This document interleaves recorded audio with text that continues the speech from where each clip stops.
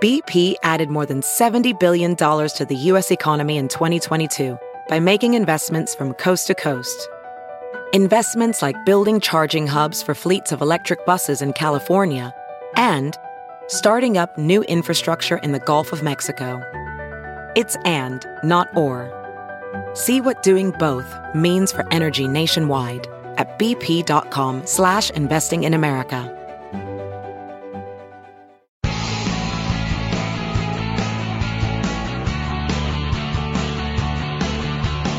This is Bill Press and Friends on the District Productive Network. What do you know? It turns out that Donald Trump is right. This election is rigged.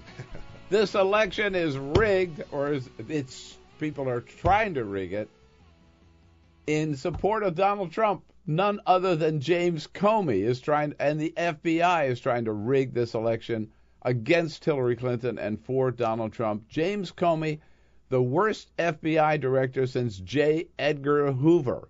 Comey, Hoover used to play this game with politicians. Man, I got secret photos. Yeah. You better be afraid of me. I got these photos.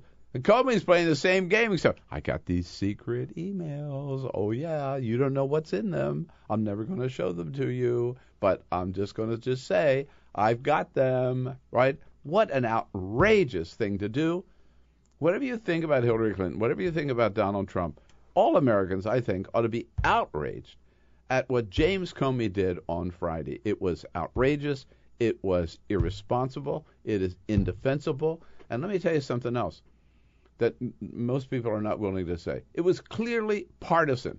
This guy's a big Republican, appointed by President Obama. Why? I don't know. Thank you, Obama, for putting this guy in charge. And when real life thanks Obama. Yeah. And when he came out in July, after a year and a half investigation, and saying, we looked at all these emails, it was careless, it was sloppy, and it was. Big mistake for Hillary to do that in the first place. But he said there is no criminal activity and no reasonable prosecutor would press charges. He got so much crap from his fellow Republicans that he's been hurting ever since. And now, when his FBI agents came to him and said, oh, we're investigating, oh, God, I have to say the name Anthony Weiner. I hate to even say it. But we're looking into Anthony Weiner sexting to a 15-year-old girl in North Carolina. And suddenly, in his laptop, we discover emails from his wife to Hillary Clinton. Some of them, we're not really sure which ones or whatever, on Anthony Weiner's laptop. Then Comey says, uh-oh, we'd better tell Congress we suddenly have this great big news, this great big problem, and we're just going to put it out there. But here's the deal. In that letter he wrote, in fact, Peter, you might pull up that letter because it is so bureaucratese. It says absolutely nothing. But he drops a stink bomb in the middle of this election. At that time, there were 11 days to go before when he dropped it last Friday, before we decide the next president of the United States. Right at that time, and yet he doesn't say how many emails they have. He doesn't say where they came from. He doesn't say who they're to or who they're from. He does say that none of them are from Hillary Clinton's private email server in her house. And so it's this great big unknown, except, and he hasn't even looked at them yet. The FBI just got permission from a judge yesterday to start examining these emails. But before he knows anything, he drops this stink bomb, violating Justice Department policy, which always is never do anything about an ongoing investigation, never say anything about an ongoing investigation just before the election, because it will look like the FBI or the Department of Justice is putting their hands on the scales. So they never do that. He was warned not to do it by the Justice Department. He did it anyway, and you know why? because he has turned the FBI into CYA. That's exactly what this is all about. It's outrageous. I have the letter right here. I'm not going to read the whole thing because it's a little long, but I'm going to get right to the point where he says, because these emails appear to be pertinent to our investigation, I agreed that we should take appropriate steps to obtain and review them. Of course, we don't ordinarily tell Congress about ongoing investigations, but here I feel an obligation to do so, given that I testified repeatedly in recent months that our investigation was completed. I also think that it would be misleading to the American people were we not to supplement the record. At the same time, however, given that we don't know the significance of this newly discovered collection of emails, I don't want to create a misleading impression. In trying to strike that balance in a brief letter and in the middle of an election season, there's a significant risk of being misunderstood, but I wanted you to hear directly from me about it. Signed, Jim Comey. Yeah. Now, what does that say? I mean, the very idea that I'm not sure there's anything significant here. How can he say that? What we're talking about an election for the president of the United States. Of course it's significant. Anything related to it is significant. So again, what have we found out since? We found out since that the Department of Justice warned Comey, you should not do this. This violates every policy, every practice of the Department of Justice going back decades, right? We also find out now there were 650,000 emails. How the hell did they get, by the way, on Anthony Weiner's laptop, right? That's a big question. We also know that none of these were Hillary Clinton's emails on her email servers. But there could be lots of duplicates of emails that they've already looked at, which maybe were forwarded to Huma and somehow ended up on this laptop that she shared with her husband. God, who knows? And we've also been told by the FBI that there is no way that they will ever be able to get through these emails. Remember, they just got a permission yesterday, so they've just started. No way they'll be able to get through these emails and have any conclusion before November 8th. So you have this big dark cloud hanging over the election until then. I think there's only one answer. I think, again, outrageous for Comey to do this, but having done this, having raised this question, I think the only answer is he's got to dump all those emails out there and let the media and the public pour through them and let us decide whether there's anything to them or not. This thing has been so screwed up. I mean, how can he just sit on this stuff and have all these questions raised? Yeah. He cannot do it. Cannot do it. That's a good point. I mean, you look at how badly they've handled this from the get-go. Why not at this point? Just put them all out there. Yeah. Two other quick things. I want to get your calls on to 866-55-PRESS. So, and the big question is, will this make any difference in this election? Remember, 21 million people have already voted. So will this make any difference? One other thing I got to say about James Comey is, you're not done, huh? No, I'm not done. We're going to have to pull you off. But if the FBI has time to be looking into efforts to influence this election and looking into emails and looking into leaked emails, why aren't they investigating what Russia is doing, clearly doing, in trying to rig this election on behalf of Donald Trump? I mean, here's a foreign government that is hacking emails of the DNC and John Podesta and releasing emails only on the Democratic side, clearly to help Donald Trump. And what's the FBI doing about that? Nothing. Why not? Don't tell me James Comey is not a partisan hack. That's exactly what he is. That's exactly why I did this. CYA, he's just trying to cover his ass for his Republican colleagues. Let's check in on the impact of Comey's big announcement and where this goes from here with our good friend Elias Isquith, who is the executive editor of Cafe.com, joining us again this morning. Hey, Elias, good to talk to you, as always. Hey, folks. Hey, man. What's going to be the impact of this? Make any difference, and why did Comey do it? I don't think it's going to make a big difference. The best theory I've heard about what impact it has says it could, depress the turnout of, Hillary Clinton voters who are sort of on the fence. I don't think that's going to happen. I think that this is going to be really kind of too in the weeds for most people to care, and most people have made up their mind already. But, so that's my best guess on what impact it has. Yeah, I think I kind of agree with you, because I think for most people, emails are emails, right? They're not going to distinguish between these emails and the other emails. And Hillary said this the other day, that most people have probably made up their mind about the emails, right? Yeah, I mean, I think I saw something to your point in the Washington Post where people are saying to understand this story, you have to disentangle the multiple email Hillary, scandal stories. Right. It's just like it's an onion. And I think most people are, I think part of what you see when people say they wish there were a third choice way back when was that they're tired of dealing with these kinds of scandals that you dig into and you're not sure anything's there. Now, go ahead. Well, yeah, I think where you're going is where I was going, is in terms of why Comey would do this, right? I mean, there reports now that inside the FBI, he was getting pressure from some of his agents who didn't think he was tough enough on Hillary and pushing him. Now we got this new stuff, we got to go out with it. And he was also getting pressure from Republicans in Congress who thought he'd been too soft on Hillary. And so is this a giant CYA on his part? I think so.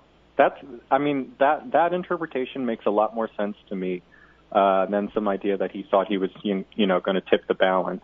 Is there anybody who has caused more problems for the Clintons in the last few years than Anthony Weiner? Jesus. What? Yeah, have you guys heard the joke already? That, no. The joke I'm hearing people make is he's living proof that the Clintons don't know how to kind of get rid of their enemies. That absurd conspiracy theory people have. Oh, it's like, if that were true, why is Anthony Weiner still, no matter what, kind of forcing himself onto the scene? People still think the Clintons killed Vince Foster. I think this is pretty definitive proof that they didn't kill Vince Foster. If they were capable of this, they would have done it to Anthony Weiner by now. Yeah, when I found out it was him, part of me was like, of course. It has to be. Of course it's him. Because in some sense it felt like we were, if this election were like a horror movie, it felt like we were making our way finally towards the finish line, and then his hand sort of pops from under the dirt and grabs us by the ankle. Yeah. And I heard somebody say the other day that about how, Hillary's probably sorry about this, and so's Huma, and so's Anthony Weiner. And I said, oh, no, Anthony Weiner's not sorry about this. I don't think so. This puts him this puts him right back in the center of everything, right? Totally. I mean, the man can't say no to any spotlight. In addition to the candidates that are on the ballot this time around, not only for president, of course, but for Senate, for Congress, for state legislatures, for governors, I can tell you as a Californian and having just voted, that there are also many ballot measures up this time around, as there are just about every election. No state, I think, has more of them than California. I forget how many, 15 or 20 this year. It took you almost have to take a doctoral course to vote in California. And in many jurisdictions, there are ballot measures related to the minimum wage. Molly Cain is a research associate for the Center for American Progress Action Fund, headed by our good friend Igor Volsky. And Molly has been working on this minimum wage question, joins us in the studio. Molly, it's good to see you. Thank you for having me. So let's start first of all with, so the ballot measures are for action in the future, the cities might take, but many cities have already moved, of course we have, to do something about the minimum wage.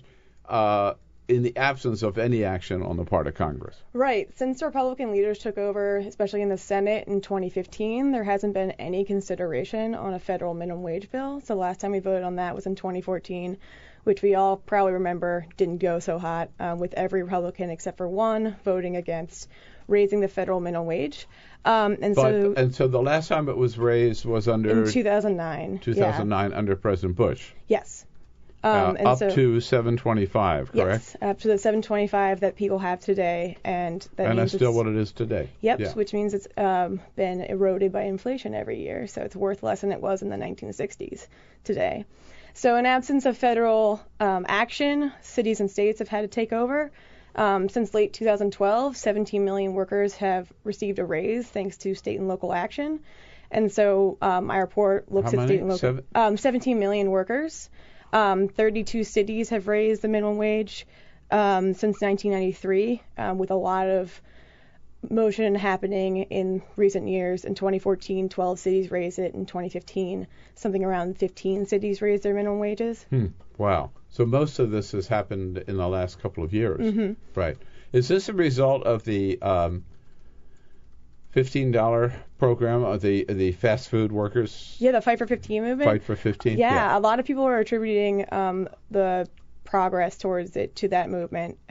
Workers are asking for a living wage instead of the poverty wage we have at the federal minimum wage. Right, because if you're at 725 and you're working a 40-hour week, you're living in poverty. Yeah, actually, if you have any children and you're a single parent, you actually technically are below the federal poverty line if you work full-time at the minimum wage. And a lot of people will argue that the federal poverty line doesn't even actually accurately depict poverty. So with these cities, what are some of the cities? What are some of the main cities, first of all? Yeah, so some of the main cities you've probably heard about in the news: Seattle, Los Angeles, San Francisco. Some of the big ones. There's been movement in New York. Berkeley, right? Oakland? Yeah, Berkeley and Oakland. So yeah, in my study, there's a lot of California cities. Thanks to your home state, or well, where you vote now. Home state is Delaware, but now we share a home California. state. Right. Okay. And other cities around the country? It's not all California. Yeah, some in New Mexico, Las Cruces, Albuquerque, Santa Fe. Others in other parts of the country have had movement. Has the East Coast kept up with the West Coast? Well, the East Coast is the DC is a huge driver in the East Coast. DC's raised it 8 times since 1993. They were actually the first city to raise the minimum wage in 1993. And have all of these cities gone to $15 or No, not all of them are going to $15. Actually, the ones on the ballot, a couple are going to $12, but there is some movement to go to $15. And even at 15, I mean, you used a phrase which I thought was a key phrase, which is a living wage, which Bernie Sanders talks about. Actually, the Catholic Church has always talked about, and the popes in their encyclicals. You could argue that even $15 is not a living wage, right? Right. You could argue that. I mean, there's the MIT has the living wage calculator where they do a bunch of math and figure out what's a good living wage for people. In the DC area, if you have even one child, it's around $31 an hour as a living wage. So, Whoa. Yeah.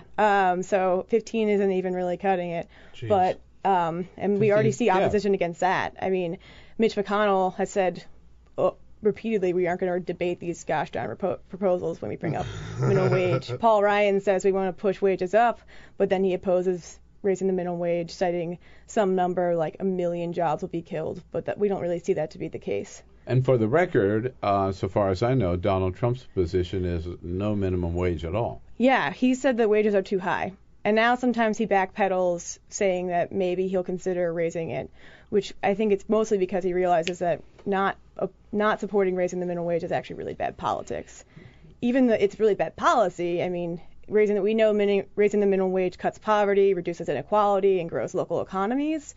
But it's also horrible politics. That's actually something I wanted to ask about, like the optics of that, right? Because I don't understand it, how the Republican Party can just be consistently against paying people $15 an hour. Right, and that's been their stance, I mean, consistently throughout history, right? Like every minimum wage hike that we've seen has seen opposition from the Republican Party, and we're doing okay, right? Like, we're doing all right. Right, that's actually the springboard of the research I've done recently. I mean, you look back and you hear the same talking points. When Reagan was governor in 1980, he said something along the lines of, the minimum wage has caused more misery and unemployment since the Great Depression. And you hear those same talking points repeated today of like Ted Cruz, Paul Ryan, the leaders in the Senate, all Senate Republicans except for Bob Corker voted against it in 2014. And so when you actually look at the evidence, we have plenty of academic studies that use statistics and find that there is no discernible impact on on employment. And then if you look at the cities, I mean, my paper looks at the cities, and for every minimum wage hike from 1993 to the second quarter of 2015 due to data limitations, in 74% of the cases, unemployment wasn't higher a year later. Mm-hmm. And in most of the cases where it was higher is during the Great Recession, where unemployment was higher due to the Great Recession. By the way, Ronald, a little point. Ronald Reagan was president in 1980, not governor. Right. Oh, he was running for president when he said that quote. Oh, okay. Yeah. Yeah.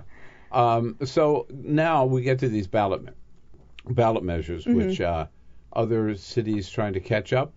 These are city measures or state measures? They're both. They're both cities and states. So we have city measures in Minneapolis, Minnesota, Flagstaff, Arizona, and right here in Washington, D.C. D.C.'s to 15. So if you want to exercise your early voting right, you can vote for the minimum wage today. Minneapolis and Flagstaff, Arizona. Flagstaff. And then in May, Cleveland, Ohio has a ballot measure in May of next year.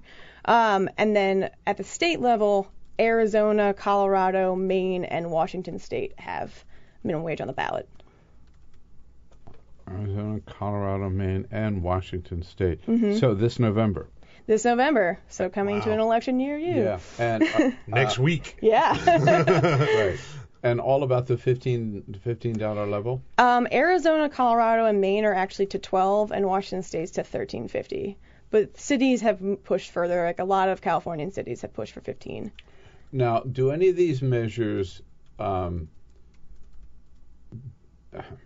link the minimum wage to inflation so that we don't have to have this battle every year or every 2 years, that it would just automatically adjust? I'm fairly certain that I think Arizona and Colorado links to indexing, so the minimum wage doesn't get eroded over time. Mm-hmm. Actually, since 2009, since the last time it was raised, you have to work an extra about 6 weeks this year to earn the same amount if you work on the minimum wage that you did in 2009 due to inflation. So. Yeah. Oh, wow. Yeah.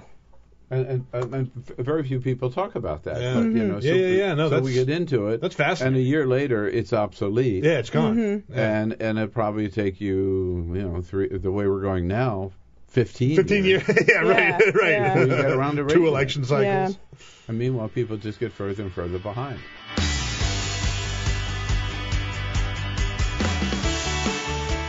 And to help us sort through it all, a man who was on the plane with Hillary Clinton when she got the news, Alex Seitzwald from MSNBC. You were sitting right alongside of Hillary, right? No, we were just chatting like we do. Yeah, right. No, we're kept in the back of the plane. She's up front. Right. But it was a pretty surreal moment there. I mean, I'm sure. Don't tell us all about it now. That's a little tease. So tell us what it was like on Friday. So first of all, there was no advance warning of this, right? None, yeah. I mean, no one on Capitol Hill got advance warning about this. No one on the Clinton campaign got advance warning about this. This was a complete bombshell, totally out of the blue. It was reporters who broke it to the Clinton campaign. So they had just come back on the plane. The way it works, the reporters are in the tail section. We're flying into Iowa, which is totally appropriate because Iowa is cursed for Hillary Clinton. It derailed her 2008 campaign. We're coming in for the approach. They do this kind of chest-thumping press conference where they're talking about how they're going to go to Arizona and they're going to go to all these places. They don't do the Dean Scream, but, they're feeling very good. This is Jennifer Palmieri. Jennifer Palmieri and Robbie Mook, the campaign manager. Really? Yeah. And Robbie Mook, for the first time, rolls out the term the Hillary Coalition, which is like the Obama Coalition, but it includes Republicans and independents. And so this is, they're feeling very, very confident. Yeah. And then they're kind of just lingering and chatting after they do this little press conference on the plane. And over the very creaky Wi-Fi on board the plane, we start to see just, subject lines of emails dribbling in. FBI reopens email investigations. And we ask their aides, and there's this look of panic, and they run up to the front. We land, we hear nothing, and as we land, the press releases from Republicans start pouring in. There's no news from Clinton. We're waiting for her on the tarmac. It turns out she was having a little meeting, but also she was delayed getting off the plane because Annie Leibovitz, the photographer, happened to be on board. She was doing a little bit of a photo shoot at the front of the plane. Right. And then comes off, has to walk past us as we shout questions, and it just and finally, she did a press conference later that day, and they kind of got in front of it. But for a few hours, I think they were just barely, catching up, head underwater. And when she did get in front of it, what was her message? Basically, that at her news conference. At her news conference, right? This was the second stop of the day. This was after John Podesta put out a statement. They went after James Comey pretty hard on this. They said it's not right for him to be dropping this 11 days before the election with so little information. And their message was that he needs to release more information. He needs to explain what's going on here. And this was before, it was just those 3 paragraphs in that letter. Before a lot of the reporting had kind of flushed this out, we didn't really know about Anthony Weiner and Huma Abedin connection here. We knew nothing. And so that was their message, and that's obviously what they've been cranking on this weekend. You must admit that the Comey letter, and Peter, you read a little bit of it earlier. Mm-hmm. I mean, it is a bizarre letter. It really doesn't say anything. And sort of he does assert that he's not even sure this is significant, right? Right. Now, how can you say it's not significant when you're talking about an election for the President of the United States 11 days away? And now we know, in fact, Alex, right, that he had been cautioned against doing this by Department of Justice officials speaking for the Attorney General. Right. I mean, so everything we know about this, aside from those 3 paragraphs, has come out through anonymous sources, which is crazy that we're 11 days out, and that's how we're getting informed about this. Yeah. But from what we've gathered, anonymous sources inside the Justice Department. Inside the Justice Department, and there seems to be kind of 2 warring factions of anonymous sources here. Justice Department people, Obama appointees, presumably, we don't know, they're anonymous, but presumably, and then FBI people loyal to Comey. Presumably, again, we don't know. Right. And so, we hear that very senior Justice Department officials, including Loretta Lynch, warned him against doing this. This is, they put out a memo every 4 years telling people in the Department of Justice, don't interfere with elections, which usually means 60 days, let alone 11 days. And we have a bunch of former Justice Department officials. This morning, Eric Holder wrote an op-ed, the former Attorney General, in the Washington Post saying this was not okay. And he said he made a serious mistake in doing this. A serious mistake in doing this, right? That you should not be doing anything that even has the appearance of interfering with an election, and this certainly will go beyond that in doing this. In Comey's defense, he told Congress when he testified in July, after he initially cleared Clinton, that he would keep them informed, and if something came up in this investigation, this new mini investigation, whatever we want to call it, if he came out later and said it, if it was after the election, he would be, raked over the coals by Republicans for sitting on it. So he was kind of in a lose-lose situation. Either he comes out now and gets hit by Democrats, or he comes out later and gets hit by Republicans. And so he came out now. We'll see politically, bureaucratically, if that was the right decision. It's looking like at the moment it probably wasn't. But he's, this is the first day back at work for most federal employees, and it's a very different political climate than when he left on Friday. Well, wouldn't you think that he would have to at least, he had not, he'd been informed, he said, the day before, Thursday, by his agents that they found these emails. Right. There are lots of questions. These could be all duplicates. These could be all private emails between Huma and her husband. I think we've been told that none of these came from Hillary's private server, right? Again, through anonymous leaks. Anonymous leaks, okay. Yes. But don't you think he should have taken a look at these to see whether there was anything there before he comes out and writes a letter to Congress saying, we discovered all this stuff, well, you'd better know about it? Exactly. Maybe there's nothing there. It's very possible there's nothing there. And not only had they not looked at the emails, but they didn't even have the warrant that they needed to look at the emails, which they only got last night. Last night, yeah. Right. So they had, they were looking at Anthony Weiner's laptop in this unrelated investigation. They stumbled across these emails. We don't know who they're from, but something that they think might be connected to the Clinton investigation. They had to get a second warrant to do that. So they hadn't even begun looking at these.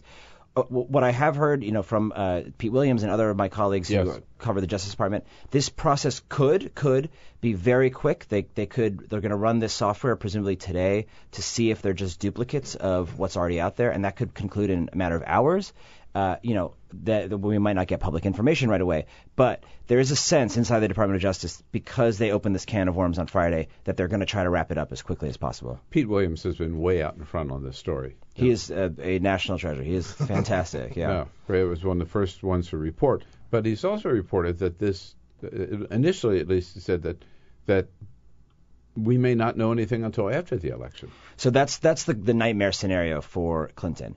These could all be duplicates. They could all be personal emails from Huma to Anthony Weiner, her husband, now estranged, but about dinner or the kids or who knows what.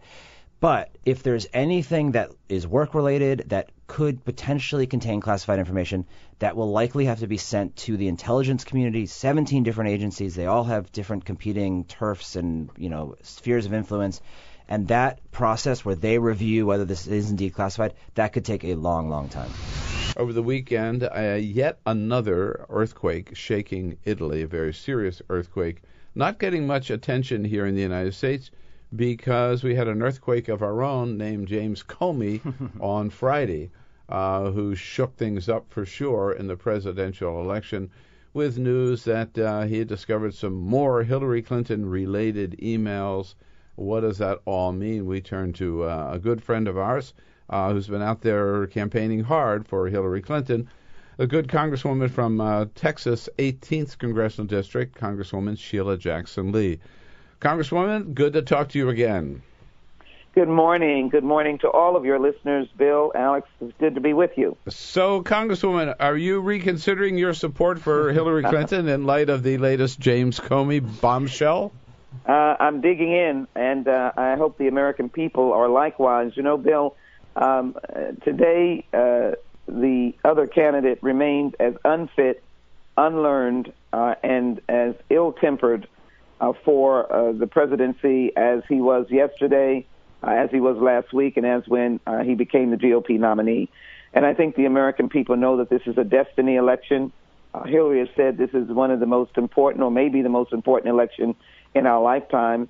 And Americans are serious, and they realize that they want to vote for an individual that really is going to be able to lead, invest in the economy, help young people have a debt-free education, and just simply be the commander-in-chief that is necessary. We don't have that in the GOP candidate, regardless of the tricks that have been played over the last couple of days. If you don't mind, let me raise to your listeners just these few words that came out of the letter that was written by the director. Okay. I don't want to create a misleading impression. And then it goes on, in trying to strike a balance in the middle of an election. Another sentence, there is significant risk of being misunderstood, but wanted you to hear from me directly. So go ahead. I think those words alone tells us that these actions were premature, that the decision of 4 months ago presently stands, that we have no information, and that this was injected into the middle of one of the most historic elections that this nation will ever see. So do you think he abused his power or violated policy by coming forth with this statement? Well, it's not just me, Bill. Obviously, over 100 prosecutors, Republicans and Democrats, both, many of them whom I've known. I know Jamie Gerlich. I know Deputy Attorney General Thompson, two of the best professionals that you could ever have, Republican and Democrat, who joined to articulate in a very lucid manner the decades-long tradition of the Judiciary Committee. Remember, the Judiciary, the Justice Department. Yeah, I'm on the Judiciary Committee. The Justice Department is really the law enforcement and legal officer for the nation. Their task is to be impeccable and to be above any suggestion. You remember the issue dealing with White House counsel and the Bush administration and how we had to fix that situation, because they have to be impeccable. And therefore, they had a tradition that was followed by Republicans and Democrats to not interfere 60 days out from an election, short of some element that had to do with the breakdown of government or the elimination of government that maybe had to be shared with the American people. There is no law that requires any letter to the United States Congress on any form of investigation that is going on. The FBI is an agency within the department that does the police work, just like your local police. Mm-hmm. They're investigating things every day and the announcement or the determination comes from that local prosecutor that makes a determination, if they see fit, to announce the results of the investigation, that they're moving forward, or determine not to announce it, which is the role and prerogative of the Attorney General of the United States. Let's make that very clear. And so the very words that were said suggest that there was some doubt and problem with going out of order and being an independent actor, if you will, out of the order of the Justice Department. Not Sheila Jackson Lee, not Democrats, not Hillary Clinton, but the Justice Department. And I guess as a member of the Judiciary Committee that has such a great faith in the process of government, and as well the agency that I have oversight over all these years, it is disappointing and sad. You're from Texas. Texas has gotten a surprising amount of attention this year as polls have tightened between Hillary Clinton and Donald Trump. Do you think there's any chance that she could actually win the state? I mean, it's hard to even conceive of it, but let me tell you, we are ecstatic in the state of Texas. We had a sold to the polls yesterday, and we had standing ovations everywhere we went. Let me say that Texas is growing up, and I hope that we can be victorious. We're 3 points difference. We remain that 3 points difference. A lot of our voters don't respond to polls. We're seeing young voters come out. We're seeing the large Hispanic population respond to being called murderers and thieves and rapists. We're seeing the heavy Muslim population, and we're seeing young people and new citizens, if you will. When I say new citizens, new residents of Texas who have moved in, really express what is best about Texas. It's people and the diversity that we have, and I think we are really on the precipice of coming darn close to being a blue state, at least purple, and it's on the message of Hillary Clinton, her whole message of embracing new ideas.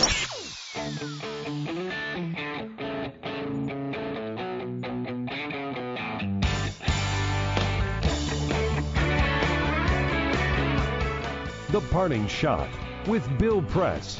This is the Bill Press Show. Well, as we've been talking all morning, what do you know? It turns out this election is rigged after all. Rigged by the FBI and its director, James Comey, against Hillary Clinton. Look, what Comey did Friday is irresponsible, outrageous, and indefensible.